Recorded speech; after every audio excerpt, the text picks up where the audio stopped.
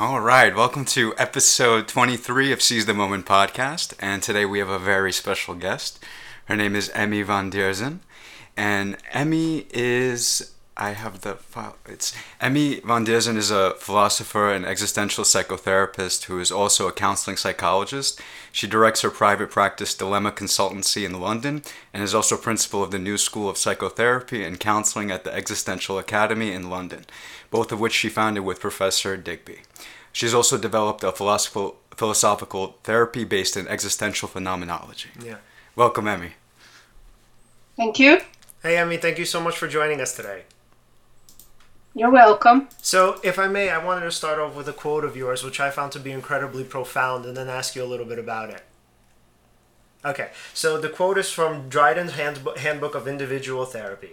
And so in Dryden's Handbook of Individual Therapy, Emmy writes, the existential approach, which is what we'll be covering today, guys, we'll be covering existential psychotherapy, so considers human nature to be open-minded, flexible, and capable of an enormous range of experience. The person is in a constant process of becoming. I create myself as I exist and have to reinvent myself daily. There is no essential self as I define myself, my personality, and abilities in action and in relation to my environment.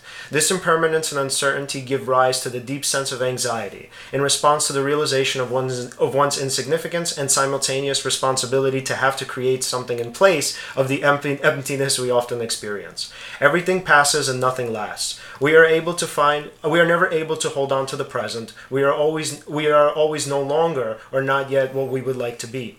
We find ourselves somewhere in the middle of the passing of time, grappling with the givens of the past and the possibilities of the future, without any sure knowledge of what it all means. So, Emmy, that was such an amazing quote, and when I read that, I was incredibly blown away. It was a very succinct way of putting pretty much the predicament that all of us are in life. And my question would then essentially be, so what does existential therapy consist of in your understanding of it? And if a client were to sort of ask, why existential therapy, and I guess in contrast to the other forms of therapy, what would you say to them? Well, what you've read out sums that up, really. Mm-hmm. It's that we're not anything tangible that stays the same all the time. We are what we become in relation to what we connect to in the world. So if we're going to have a therapy that focuses on what is just in our heads, we're going to not really be dealing with everything that creates what's in my head. So existential therapy is the therapy of existence. It's to focus the therapy on the circumstances and the situation of the person. It's to focus it on the connections that a person has created with their world and to become aware of how that affects the individual and how that can change the individual. So the way I connect myself to my physical world, whether I go out in nature and constantly in the city, the way I connect to the bodies of other people, the way I connect to myself, to my own thoughts, the way I connect to ideas in the world, all of that is going to define what's possible for me and what is impossible for me.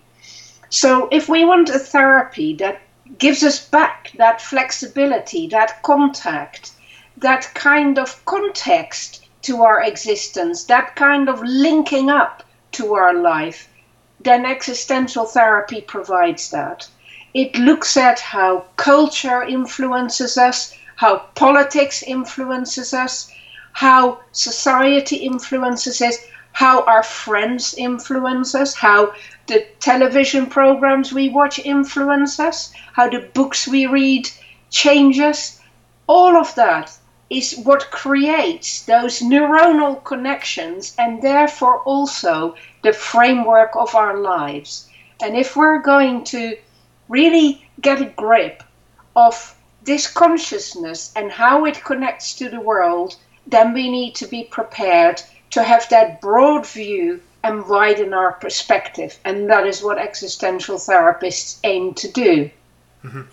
Wow. Is that why you chose existential therapy? Because it seems to be the ground or the foundation of pretty much of our lives to tackle our relationships with each other, with society, with the books we read, with the videos we watch, with the people we connect to. It sounds like you're not attacking, but aiming at the root of understanding. Yes. Mm-hmm. Yeah. And so, Emmy, would you say that when clients do come to see you, that it's because there's some sort of breakdown in their connections with the world around them? Well, it depends. Sometimes there is a breakdown. So if people are in grief, for instance, they've had terrible losses, then literally what's happened for them is that they feel they have imploded, their connections have been ripped away, and they feel they're nothing. Their lives have become empty. There is no sense of a self left at all, because that framework, that network they had created might have been completely connected to that person they have lost, or in some terrible cases, several people they have lost, or indeed to a job or a particular context that people were used to living in, like if they have changed countries. So when we get disconnected from such important people or objects or situations, that can have a devastating effect. So then we need to work on that.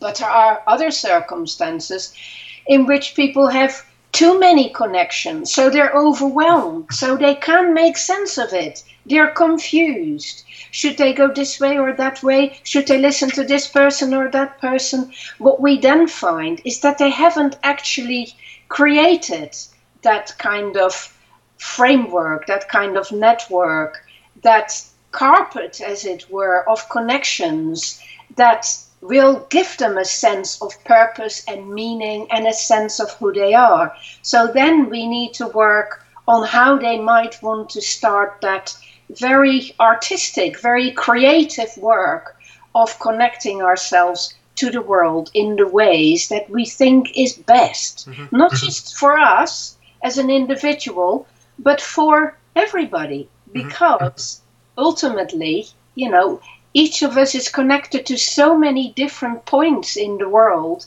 that all of that together creates a massive kind of work of art that we are all part of. Right. And so we had a guest on before. Her name was Jamie Lombardi, so she's also a philosopher.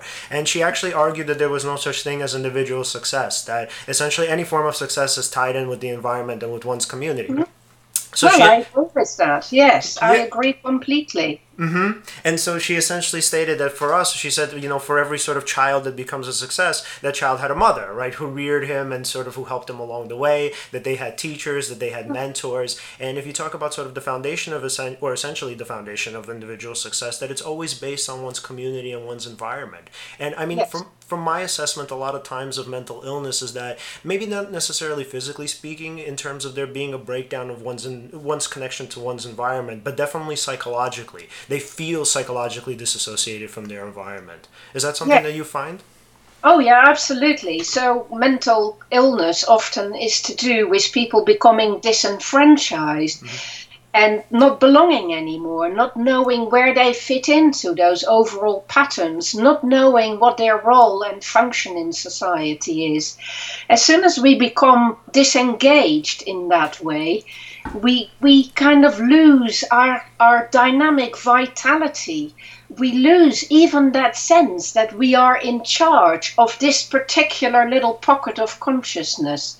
It is particularly by being connected that becomes revitalized. So when we keep doing things and we keep walking in a wood and seeing these trees around us, or connecting with the sky or with the ocean, connecting with physical objects that we create, connect with the lives of other people, connect with their emotions, connect with thoughts, with dreams, with past history, all of that. The more we do that, the more we keep all of this connectivity active.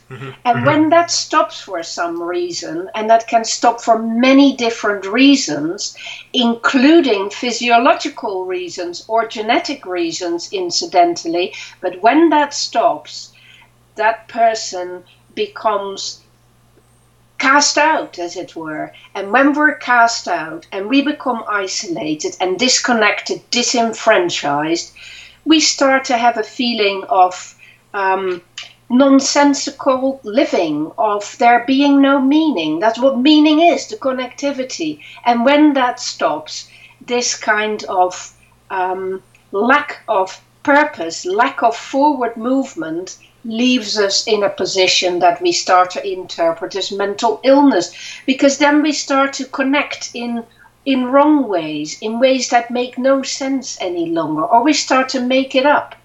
I did a lot of work with psychotic people during my long career, and in psychosis, this is what we see. We see people desperately trying to spin stories and create some kind of meaningful framework, but it is typically a framework that is no longer connected to the people around them. Yeah. So they become solipsistic, as it were. They become quite cut off.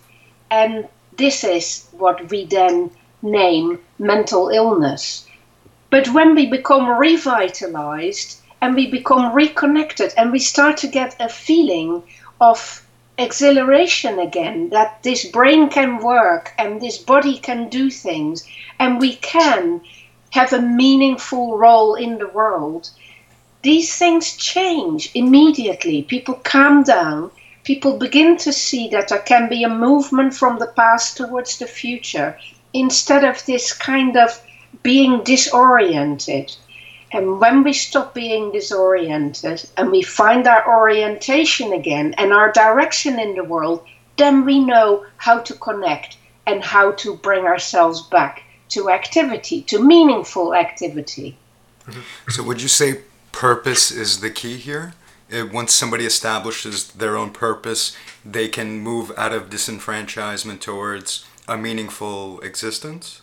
Yes, indeed. Yes, you need to have a sense of where you want to go. It's as Heidegger said, we all move from being thrown into the world at birth towards that final moment of our death. So we experience that as a kind of trajectory.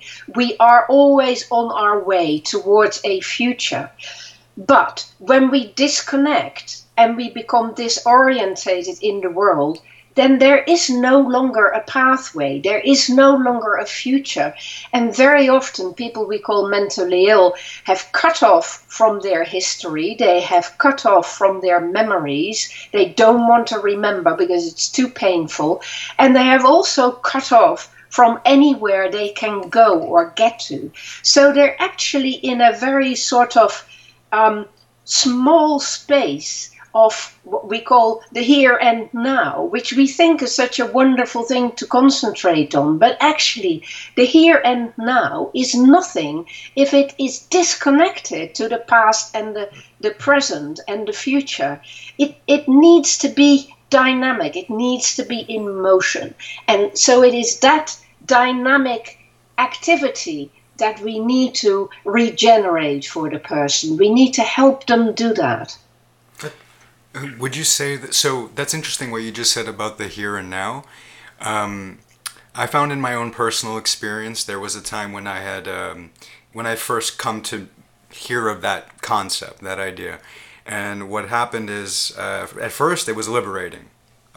Concentrate on the moment. You don't necessarily have to concentrate on the past or be anxious about the future. And for a time I had experienced, at least what I would have considered bliss here and there, not consistently, but it was an interesting experience. However, it's interesting what you said. Without a purpose, without having something to move towards, it becomes an escape, or at least it did for me in my personal experience, which is very interesting. I feel like learning about being present to the moment is only one small piece of having a healthy mental to have healthy mental health. Yeah, good mindset. Yeah, sorry. Exactly that. So to have a healthy relationship to time, we need to be able to do all of that. We need to be able to go back into the past and recall things that matter to us, mull them over, and make new connections for them. So instead of our memories being dead, they become revitalized. We attribute new meanings to the things that we have experienced. We connect them back up to other people's experiences. We connect them back up to our experience now, here. But we also start to think about how that connects us to a future. And ultimately, it's not just about the here and now, the past and the future. It's also about eternity.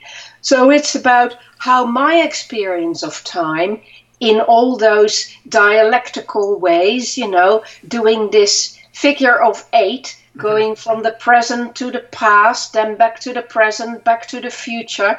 You see what I'm drawing? Yeah. It's the figure of infinity.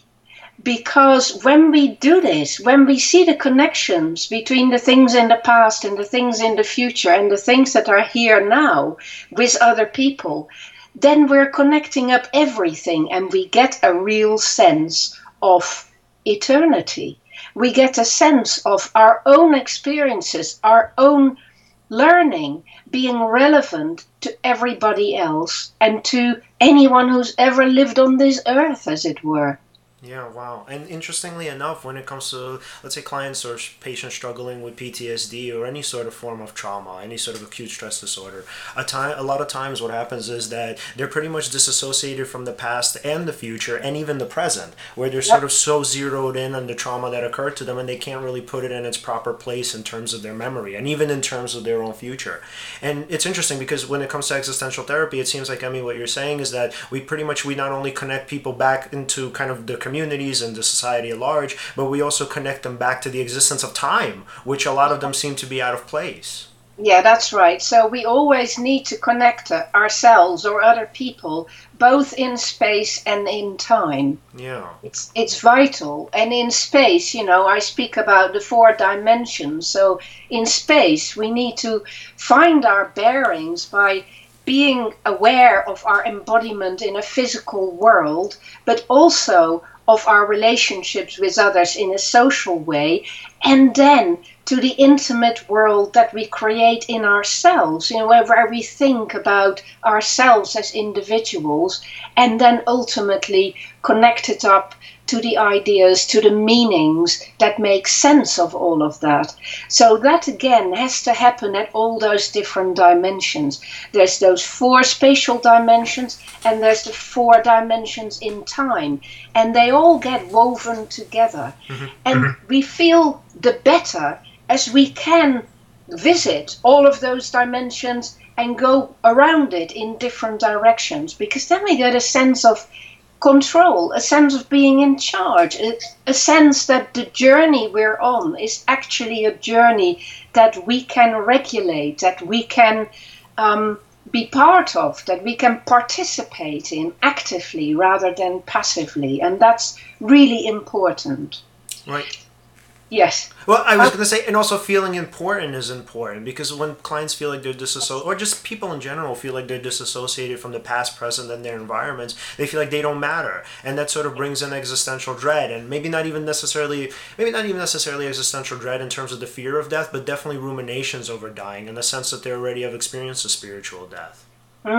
Yes, there's this sense of implosion again, when people lose track of how important it is that they make something good of what's been given to them. This is precious, what we are. This is a source of awareness that we can learn so much and do so much and move on all the time. But when all that is lost, then people start to feel that it's meaningless, it's trivial, and they give up. And there is nothing worse than a good human being who gives up on themselves or on the world or indeed on life when they become suicidal. That is something that hurts me deeply when I see people throwing themselves away like that and disconnecting from what they're capable of being, losing track of their own potential, of their own possibilities, and indeed losing track of their duty as a human being to take it seriously and to make something good out of what they've got. And so, as a cognitive therapist, Alan and I often discuss this, how our beliefs essentially hold us back. And so, our beliefs for our listeners to sort of revisit this issue. So, our beliefs are essentially the foundations of all of our thoughts, feelings, and behaviors. They pretty much underlie everything that we do. And so, I came across a statement of yours, Emmy, and I wanted to ask you some of your thoughts about it. So, you said the aim is to search for truth with an open mind and an attitude of wonder, rather than to fit the client into pre-established frameworks of interpretation. So we kind of tend to do this, right? We sort of box ourselves and box other people into these sort of different conceptions of who we think we are and who they are, and in a sense, they certainly hold us back. And I wanted to know, Emmy, what did you mean by this statement in terms of pre-established frameworks interpretation, and how would you see them as barriers to well-being? Well, this is a thing about existential therapy, that we use the phenomenological method, which means that we investigate where a person actually finds him or herself, where they are, what their connections in the world are, rather than to interpret where they are by the standards of a particular framework of reference. So instead of saying to a person, what's happening there has traumatized you, I would find out what it is that they think has happened to them and how they think that has transformed their world and how that has transformed their own sense of who they are, and in what way that is positive and in what way that is negative. Because what I've learned is that sometimes I make judgments about that. I think, well, this is a terrible thing. This person has lost their partner of 50 or 60 years. And then the person says to me, but actually there's a great sense of relief at it too. And when I dare set aside my own prejudice that each of us who loses a partner of that long a time will be in mourning and will be eaten up by grief, when I set that aside and I can truly be there with the person to explore what actually they are experiencing and how they're actually computing that and how they might, do something with that is best for them, then I meet the person where they are and as they want to be, rather than as my imagination tells me that they should be, or that they probably are because of the theories I have read and my previous experiences. Right. And that helps them to feel understood by you when you meet them where they're at, right? I don't think it matters that much whether they feel understood by me. What matters is that I can facilitate them understanding themselves and the position they are in. And that is always my objective. It's not for my understanding to be so great, but it is for my interventions to help this person to actually look at themselves, maybe for the first time ever, and to get this much wider perspective on themselves, and therefore get a real grasp of who they are and where they are and what is happening to them and what they want to do with that and where they want to go from where they currently are. And when they become focused not on me or our interaction, but on this amazing exploration of their life and everything that they encompass, as it were, they become fascinated with that. And they realize that they can be philosophers, psychologists, researchers. They can research their past. They can really go out on a limb and discover what's happening in their present now, in their world. And they can also become, intrepid travelers who go find out what lies ahead and where they might want to go to next. So that adventure of them exploring the whole story of their lives and the whole circumstances and the whole context and connective framework of their life, that is when you see miracles happening. Wow. And it seems like your approach is fundamentally different from psychoanalysis, which is very dogmatic with respect to their interpretations. Yeah. Yeah. So I was trained in psychoanalysis in the early 70s. My first training in France was in Lacanian psychoanalysis. Oh, wow.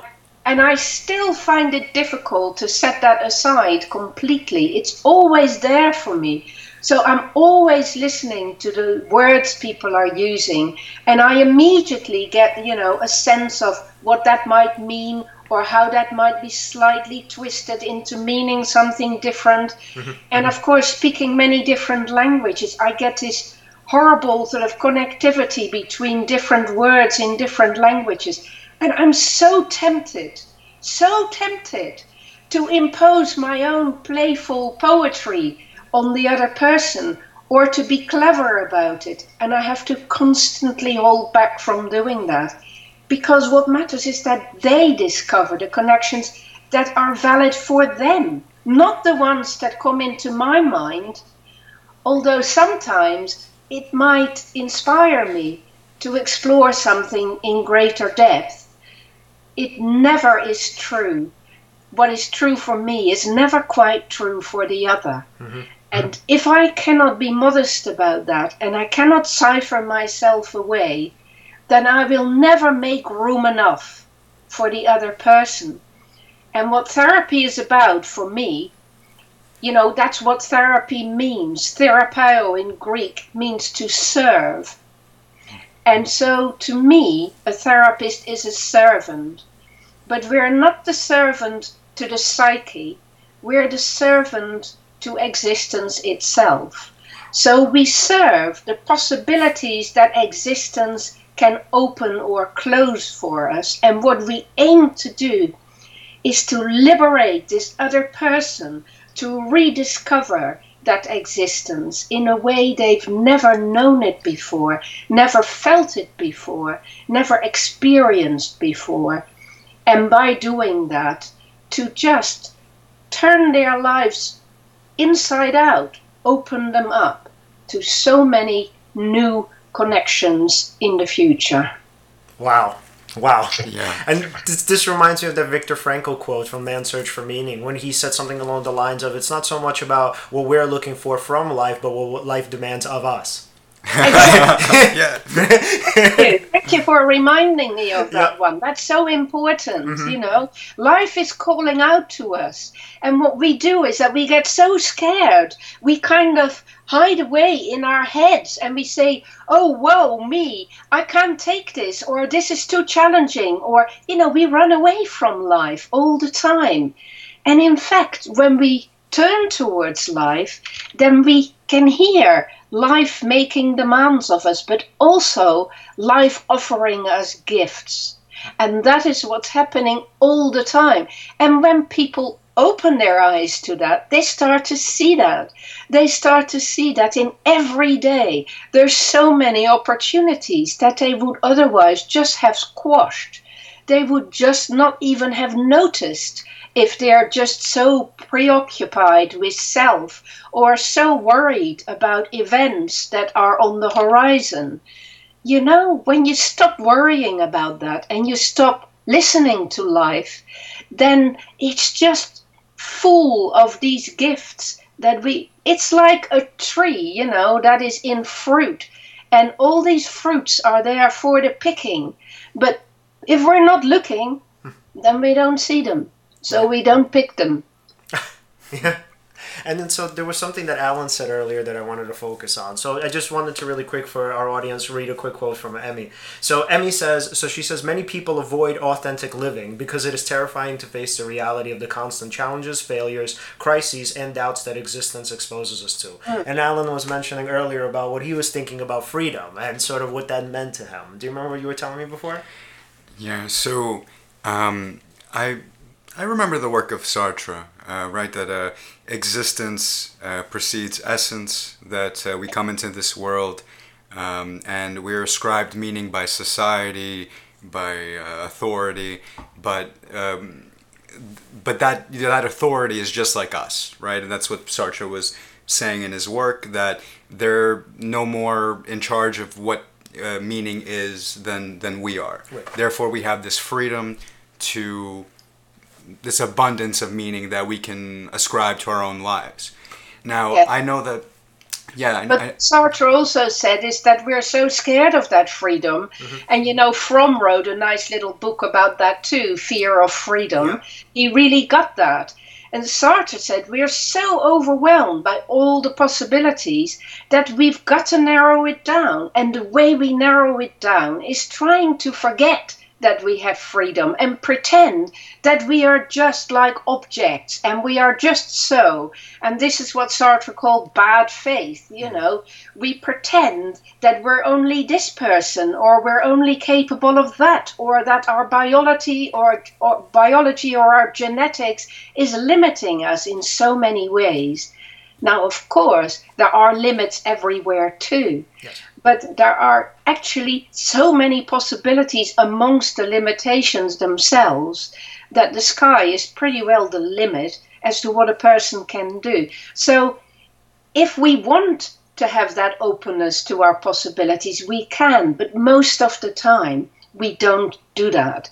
Because if we have too much freedom, then we become kind of drunk with it and we become anxious. Freedom leads to anxiety. The opposite of freedom is identity. Identity comes from knowing what you are about, knowing where you're going, and knowing how you want to define yourself. And defining yourself is about limiting yourself.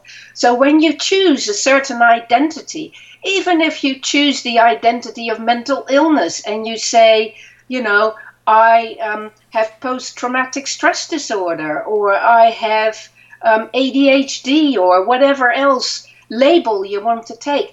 That is reassuring. That's why people want these labels. It tells you something about your limits, and often people find that reassuring. But actually, to dare to be more authentic is to face up to the possibilities. What Heidegger said about that is that to be truly authentic is not about you. It's not about being true to yourself. It's about being true to life. And the trick here is that being true to life is being true to death. So to be authentic is to face up to the fact that we will all die.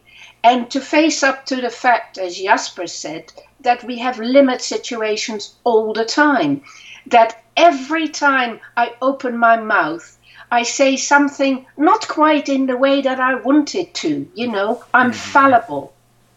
So I constantly have to own up to my own aging process, to my own mistakes, to the ways in which I harm other people without wanting to the way in which life is forcing me to earn my keep by laboring, getting up in the morning, you know, doing hard work. All of those facts of life we try to forget about because they're uneasy. They're not pleasant things to remember.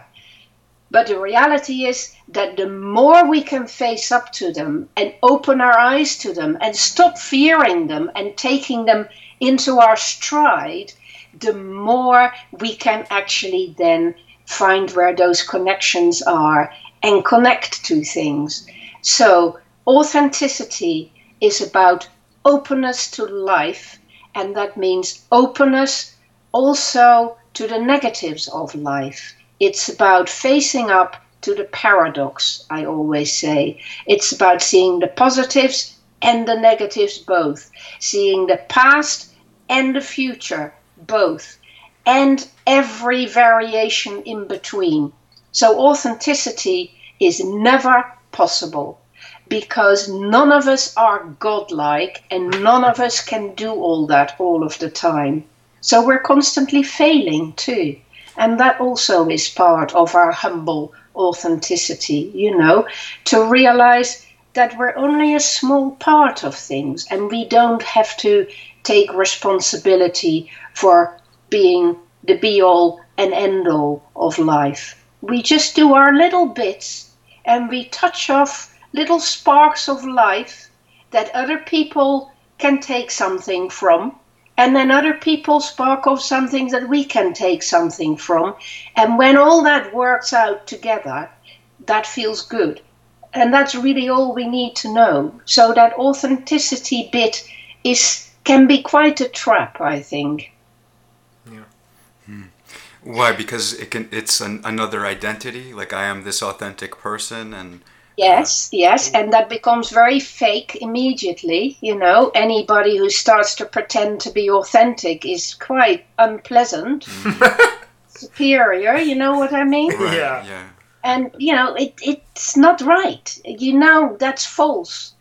And also because if we feel this obligation to meet these high expectations for ourselves or other people's expectations, then we can't be free anymore. So de facto, we have stopped being authentic the moment we try to imitate authenticity.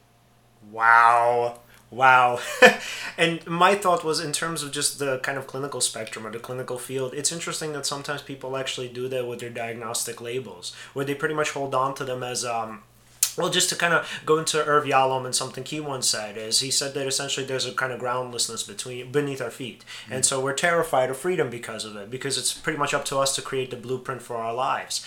And a lot of times, I mean, Emmy, I don't know obviously what your thoughts are on the DSM essentially, but a lot of times people use these diagnostic labels as a blueprint for their lives. They say, oh, well, this is what I'm supposed to be like, so I guess this is what I'm going to be like. Whereas though, technically speaking, they're in therapy to get treatment for these labels, not to necessarily find sort of acceptance of them and to continue to maintain the behaviors that are, let's say, ascribed to them. Yeah, that's pretty ironic, isn't it? Right.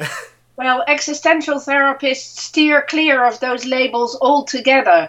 So in my book, Everyday Mysteries, sort of at the end bit, I have written about all those labels and how people who have those labels or have accepted those labels or have had those labels imposed on them are actually in the world. So I'm much more interested in understanding how a person is dealing with certain challenges in the world than in labeling their personalities or their characters or their psyches. I don't think it's helpful at all. And in, the first 8 years of my career, I was working in psychiatry with, all these labels on a daily basis. And I discovered very quickly that most people end up being given a dozen different labels over their career in mental illness. So there are these constant conversations about, whether this person is psychotic or borderline or neurotic. It's meaningless. It doesn't help us give this person a handle on where they are and where they are stuck in the world. It's like they've become snagged up in a certain place in life. And what we need to figure out is why they got snagged up there, why their life has stopped being fluid, and how we can get that river of life to flow for them again, and how we can get them back into being able to being more than just this little bit of themselves, this little part, being in this little part of the world where they have become temporarily stuck. Yeah. And what I love so much about existential therapy is sort of pointing out to clients about the different givens of existence. So sometimes what happens is, like, let's say a client will come to see me and, sort of we going through the sort of cognitive therapy spiel. Well, I would teach them about the different distortions and how to challenge the distortions. And one of the first things they tell me is like, oh my God, I do all of these. And I'm like, no, wait. I'm like, that's okay. You're supposed to. I'm like, you're a human being. So I kind of try to point to them that even though you have this particular label of, let's say, major depressive disorder or generalized anxiety, the distortions that are associated with them are actually human distortions. That even if you experience them, let's say, more frequently, it doesn't necessarily mean that there are other people, majority of other people don't. I say that we all experience them. And so what I loved about existential therapy is the normalizing of these experiences. And that we can say that these are the existential things that all of us experience as human beings, and that you're not unusual in any sort of absurd way. Yes, well, that's right.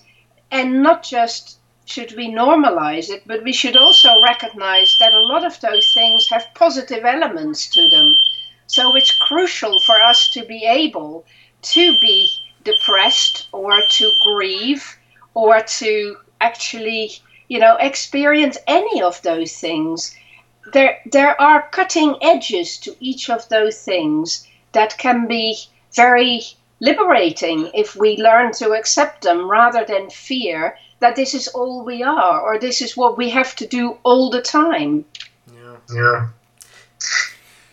So I have an interesting question. How helpful do you think it is to teach patients or just people in general concepts like, I don't know, as an example, either what nuanced thinking is or something along the lines of that we project our realities onto life or onto other people, and that colors our interpretation. How helpful do you think it is to teach people that rather than, I suppose, just concentrating on their connections with other people and their other things in life? Or do you think both are important? Or both are intertwined. I'm a great believer in learning, so I think the more information people can gather for themselves, and the better things get for them. So yes, we will have a conversation together, and if as part of that conversation we do speak about things like that, then I might recommend some reading a person might want to explore. I'm not going to sit there teaching them stuff, but I might say something like, some people think of that as projection and, this is what happens. But if you're interested in that, you might, have a look at this. Or it's about teaching people that we don't hold arcane information that is secret and that we don't share, but we rather want to be their companion in an exploration that helps them discover that there are many ways in which they can make sense of the things that have gone wrong in their lives, or that there are many pathways they can explore themselves in order to get the hang of things and to get better at this thing called living. And of course, we have studied all these things, and they have been essential sources of information sometimes for us to comprehend things and to get better at understanding what's going on in there or in here or, in our lives. So why deprive others of it? But there's a difference between encouraging people to search for themselves or to sit there and say, this is how it works. Yeah. Right, because if you tell them, oh, this is how it works, they may not be as likely to, I suppose, put into practice what it is that you may be saying, espousing. Set yourself up as the expert, and you're telling them what's what, rather than reminding them that their being, their consciousness, their capacity is every bit as good and as great as your own. And they don't need you. All they need is what they've got already. And that capacity for investigating, researching, finding out, curiosity, wonder, discovery, new experiences, all of that is so much part of going beyond where a person is currently stagnating. Yeah. So give them back the will for that, the wish for that, the desire for that, that curiosity, that sense of childhood wonder. Oh, isn't it amazing? Gosh, we can actually figure it out. Isn't it wonderful? We don't have to be stuck with one way of looking at things. We don't have to stay in this position where everything feels awful and complicated and impossible. There are other ways. Yeah, and something I've written about and focused on in the past is kind of sort of man's lust for fame and sort of the lust for adoration. And so, I mean, for you, I mean, this is something I really wanted to ask you because one of my kind of, I guess, clinical idols is Artie Lang. So, I mean, I've never obviously met the person and I don't know that much about him as a human being, but I thought his work was phenomenal. And I wanted to focus on something you said in regard to him. You said fame, I knew from observing him in relation to Artie Lang, corrupts as badly as power or money. Too much light shining on you blinds you and weakens you. So I was wondering, how did you think of this, or how did you see this in the context of knowing him? And also, clinically speaking, where would the focus lie if the client were to tell you that this is my purpose? My meaning of life is fame and sort of accolation or adoration and accolades and hierarchy and sort of power. Yeah, well, thanks for that question. That's a really interesting one. So I realized, I was quite interested in this. I read Lang's books at the end of the 60s and the early 70s, and I thought, well, this is the guy I want to work with. I was attracted by that flame of fame, as it were. And I gave up my whole life in France to come to, I sold up a lot of stuff to come to London to work with this man. And I realized within a very, very short time, when I saw him give a lecture called The Dialectics of Helplessness, where he walked into the room with his pupils sitting at his feet, and where he was, he looked desperate. He looked like a lost person. And I thought, he's out of sync with himself. He's out of sync with the rest of the world. He is speaking from a great height, as if he knows more than other people, and as if he has to sound really wise or pinpoint everything perfectly. And of course he was going to fail miserably at that. So that was point number one. I could see that he was failing at living up to his own fame, and I was deeply disappointed in him straight away. And then I realized that also he was being persecuted by so many people and was being attacked by so many people that he became very sharp with people and quite negative and quite hostile often and unpleasant even. He drank too much, he took many drugs. He was often not really responsible for his own impact on other people. And I thought that was a terrible thing to do.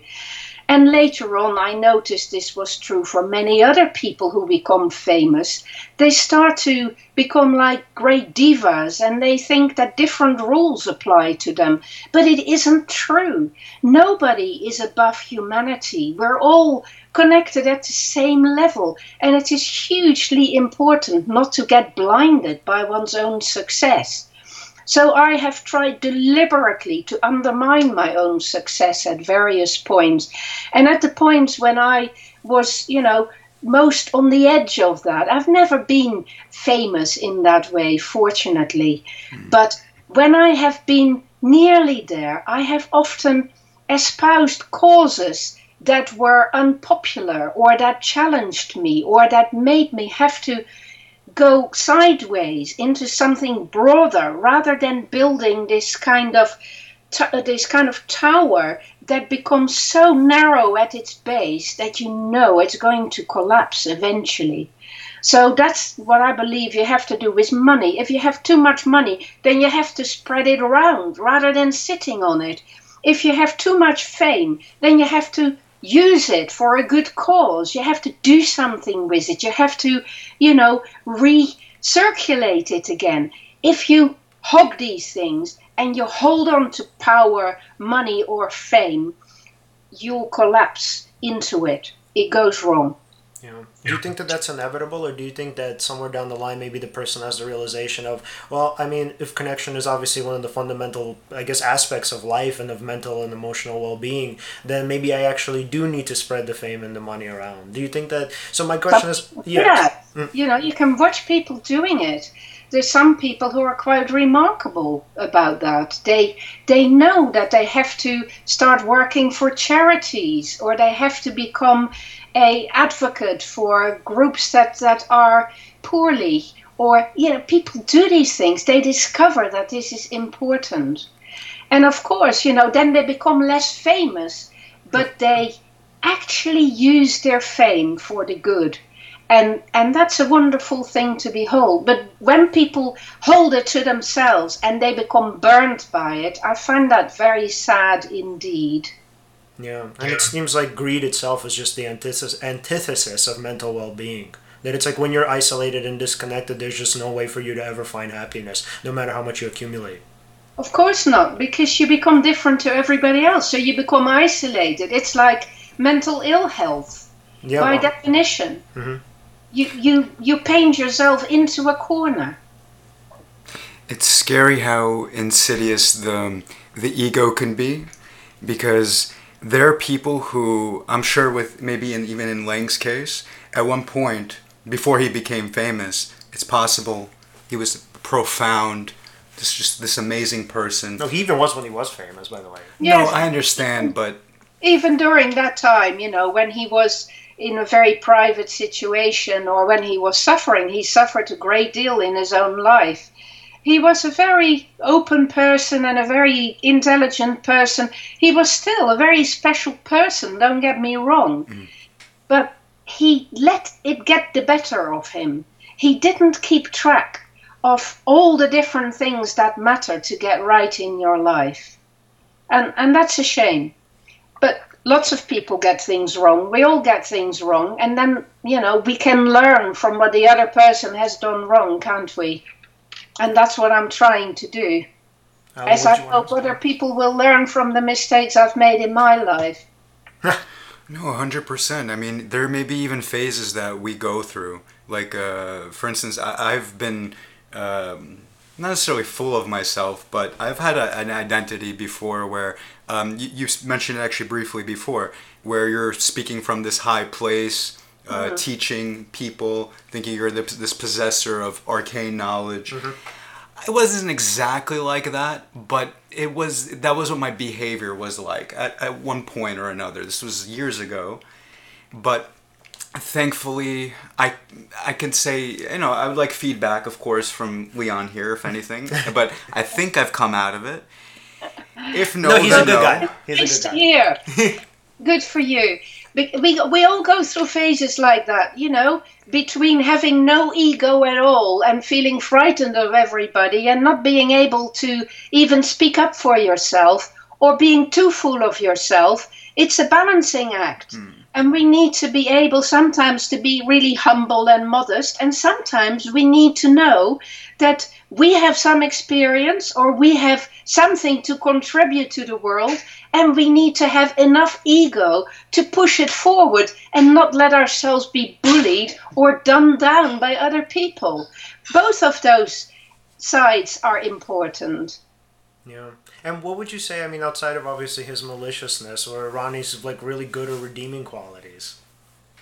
Oh, he was incredibly good at resonating with other people. Mm-hmm. And he certainly helped many people who would have been lost to schizophrenia. He inspired so many people, to think about mental illness in a different way and to question these diagnoses or to question the idea that medication was going to be the savior of people. He gave many people a chance to do without that and have the courage to rediscover what they were capable of being. I came over and worked in a therapeutic community with the Arbors for a year and worked at their crisis center. And I got to know some people that had come out of mental hospitals where they had been for years and years, and they refused to take any further medication. Wow. And we struggled together through this mad feeling they sometimes had in order for them to be able to reestablish themselves in the world. And these things would not have happened without somebody like Ronnie Lang giving that example of how that could be done. So we owe him a great debt of gratitude for that. Yeah, and there's this really interesting form of therapy for various psychotic disorders where you would essentially teach the client to respond to their voices. And so it's based on something called the Hearing Voices movement, and I think it was founded in New York City. I'm not 100% sure. But I mean, I can tell you from personal experiences that the results have been pretty, not amazing, but they've been actually pretty good. So if we kind of just normalize the voices for the client, and so as they respond to the voices and create a dialogue with them, they can actually make deals with them. And so it's like the voice. It's not quite as simple as that, because of course there are people who have voices that they can recognize as benevolent and that they can create a relationship with. And there are indeed many people who have those without ever having thought that they were mentally ill. Yes. But there are also some people, let's not get, overexcited here. There are some people who hear very scary voices that really are very attacking. And it can take many, many years before they're even willing to listen to those voices, take them seriously and engage with them. So it's many different possibilities as usual. But at the end of the day, making a relationship with the voices and engaging with them and being brave enough to face even those more aggressive aspects of life is exactly what it is about. It's exactly what we were saying earlier. It's being able to work with the positives and the negatives both, but never to think that it's going to get easy when we do that, because that is a big challenge, to stop taking medication and to start facing up to one's own murderous feelings, for instance, that create those voices. That is a very hard thing to do. And it takes many good therapists to persist with you through that process too. And I wouldn't now want to work in that way. I would not want to live in a therapeutic community where for 24/7 I would be available to people's murderous instincts, their suicidal instincts, their various bad habits, and waking me up at all hours of the night. I just wouldn't want to do it anymore. Sitting with somebody through a manic episode, and I will use that word because we all know what we mean when we use that word, and actually sit with them with a team of 6 or 7 people through a period of 2 weeks until they come down from that without using any medication. That is a wonderful thing to do for that person because, they'll never be the same again. But it takes a lot out of the therapists. And it hasn't become a method that is very widely spread because of that. It's hard. Yeah, most definitely. And did you go? I have a strange question. Because you did sort of answer it, but I'll see what you say.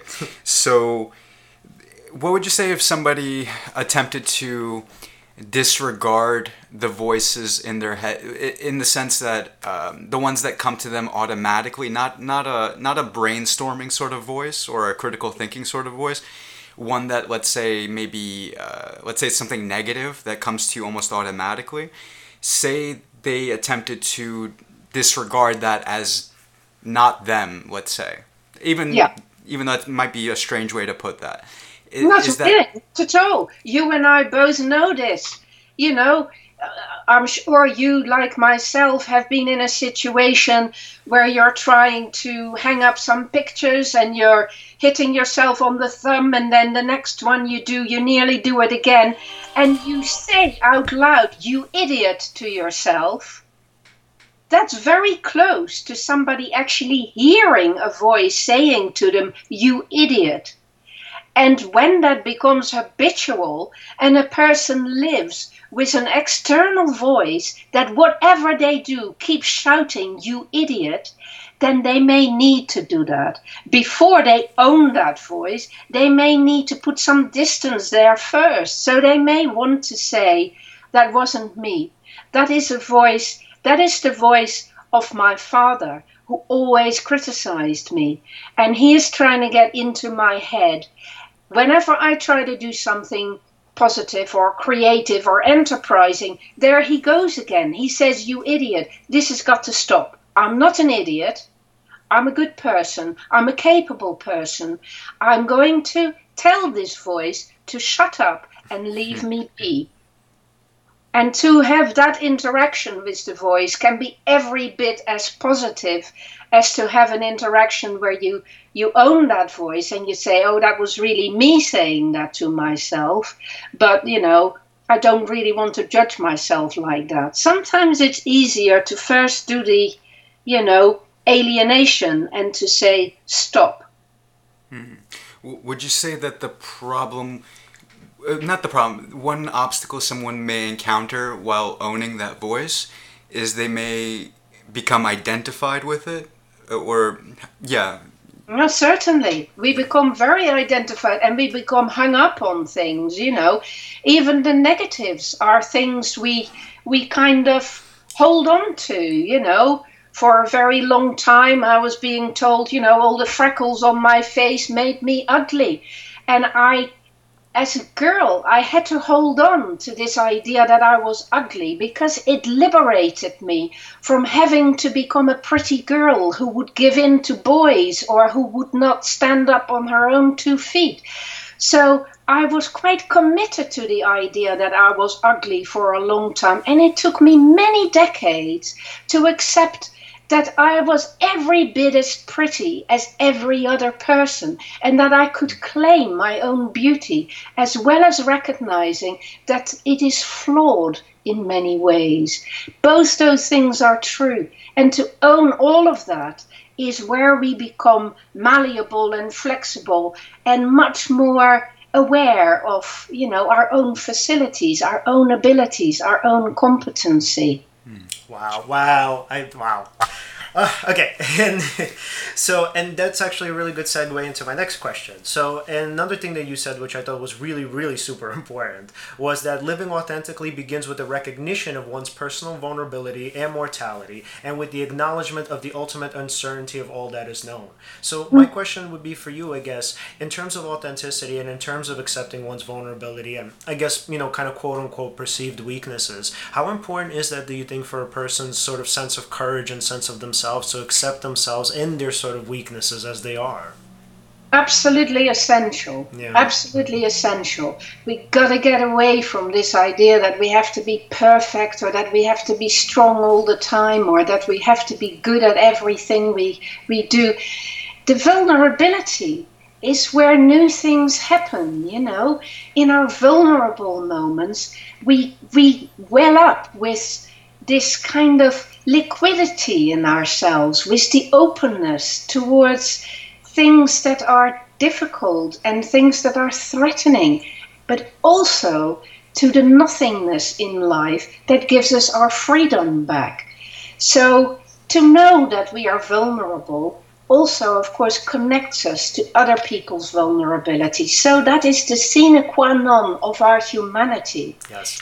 If we become perfectionistic and we want to present ourselves as so wonderful all the time, I said before, nobody will like us or love us, but far worse than that, we stop our own capacity for loving other people, because love is essentially about perceiving another person's weakness and vulnerability as well as their strength. It is about seeing the reality of the other person and completely welcoming that reality into the world and facilitating that reality so that it can become stronger, more vibrant, more real, more present in the world. That is what love is. Allowing each other to take our space in the world and become present in the world. But we can only ever fully take our space in the world if we do so with an awareness of the emptiness and the vulnerability inside, as well as our courage and our strength and our talents. All of that has got to be there at the same time. Wow, I'm like on cloud nine. That is so amazing. And I think obviously, we want to be mindful of your time, so I think that's a really great point to kind of end it at. Do you have any questions, Alan, before we go? Well, I wanted to ask if we wanted to find you on, let's say, social media or online, where could we find you? Right. So on Twitter, you can find me at Emmyzen, Emmyzen, or if you just want the professional me, at Emmy van Deurzen. You can find me on Facebook. I have set up a group for existential therapy on Facebook, which you're very welcome to join. Oh, awesome. Absolutely. You can find me on YouTube, Emmy van Deurzen, and I have done some clips on existential therapy, but also some political things when I do some human rights work. Lots of different things. Oh, and I mean, just kind of for our audience, can you tell us a bit about your causes, your human rights causes? Well, at the moment, I basically work with EU 27 citizens in the UK. That's 3.5 million of them, and 1.5 million Brits who live in Europe, whose rights have basically been taken away with the Brexit situation. So these are 5 million people who have been treated as second-class citizens, who no longer have freedom to live the lives they do, who won't have voting rights anymore, who won't be able to have their parents living with them if they are sick. All sorts of weird things that have happened in the UK as part of this Brexit business. And so I have worked very hard over the past 3 years to support some of these people, because interestingly, this has led to them becoming acquainted with the experience of mental illness where they never before had that. So when that political situation has oppressed them, they have started to feel incapable of sleeping, incapable of eating, incapable of feeling secure, incapable of feeling cheerful. They have become, anhedonic. They are in a different state of mind. They have become desperate, and some of them have become suicidal. All of them, for one reason alone, not because they're mentally ill or because they have had mental health problems in the past, but because the politics in their country has narrowed their lives down and compressed them. And this, to me, is proof that this is how mental ill health is generated, and it is also therefore a call on me to help those people, and that's what I've been trying to do. Yeah. And so what are some of the things that would occur, what will come to fruition what would occur if Brexit actually came to fruition? What would the consequences be societally? Huge, absolutely huge, because there's a lot more to all of this than meet the eye, as I think lots of people, both in the USA and in the UK, are beginning to realize that we are in a period where we're not just talking about politics having shifted from sort of center stage or somewhat left sometimes to extreme right, with everything that means for people taking away our freedoms and our possibilities in future. It is far further reaching. It has moral implications. It has implications of lack of equality, of people becoming dismissive of others, dehumanizing other people, racism, xenophobia. It is terrifying. It is as if our culture has fallen into the cracks, as if we have forgotten how hard it is to build a civilization together where we respect each other and we're kind to each other. And we really need to get down to this, and we really need to safeguard our future for our children and our grandchildren. And where can we find the Voices for Europe campaign? Oh, well, again, on Facebook, Voices for Europe. And you can find my YouTube videos. You can find it on Twitter, which is Voices Europe, at Voices Europe. You can find it all over the place. Just Google it and you will find it. Awesome. Absolutely. Well, Emmy, thank you so much. A million thank yous for coming on.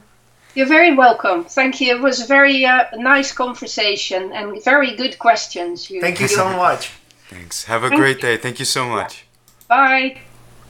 Perfect. All right, guys. And guys, if you want to follow us at Seize the Moment Podcast on Facebook and Instagram, and at Seize_podcast on Twitter. Remember to subscribe, hit the bell.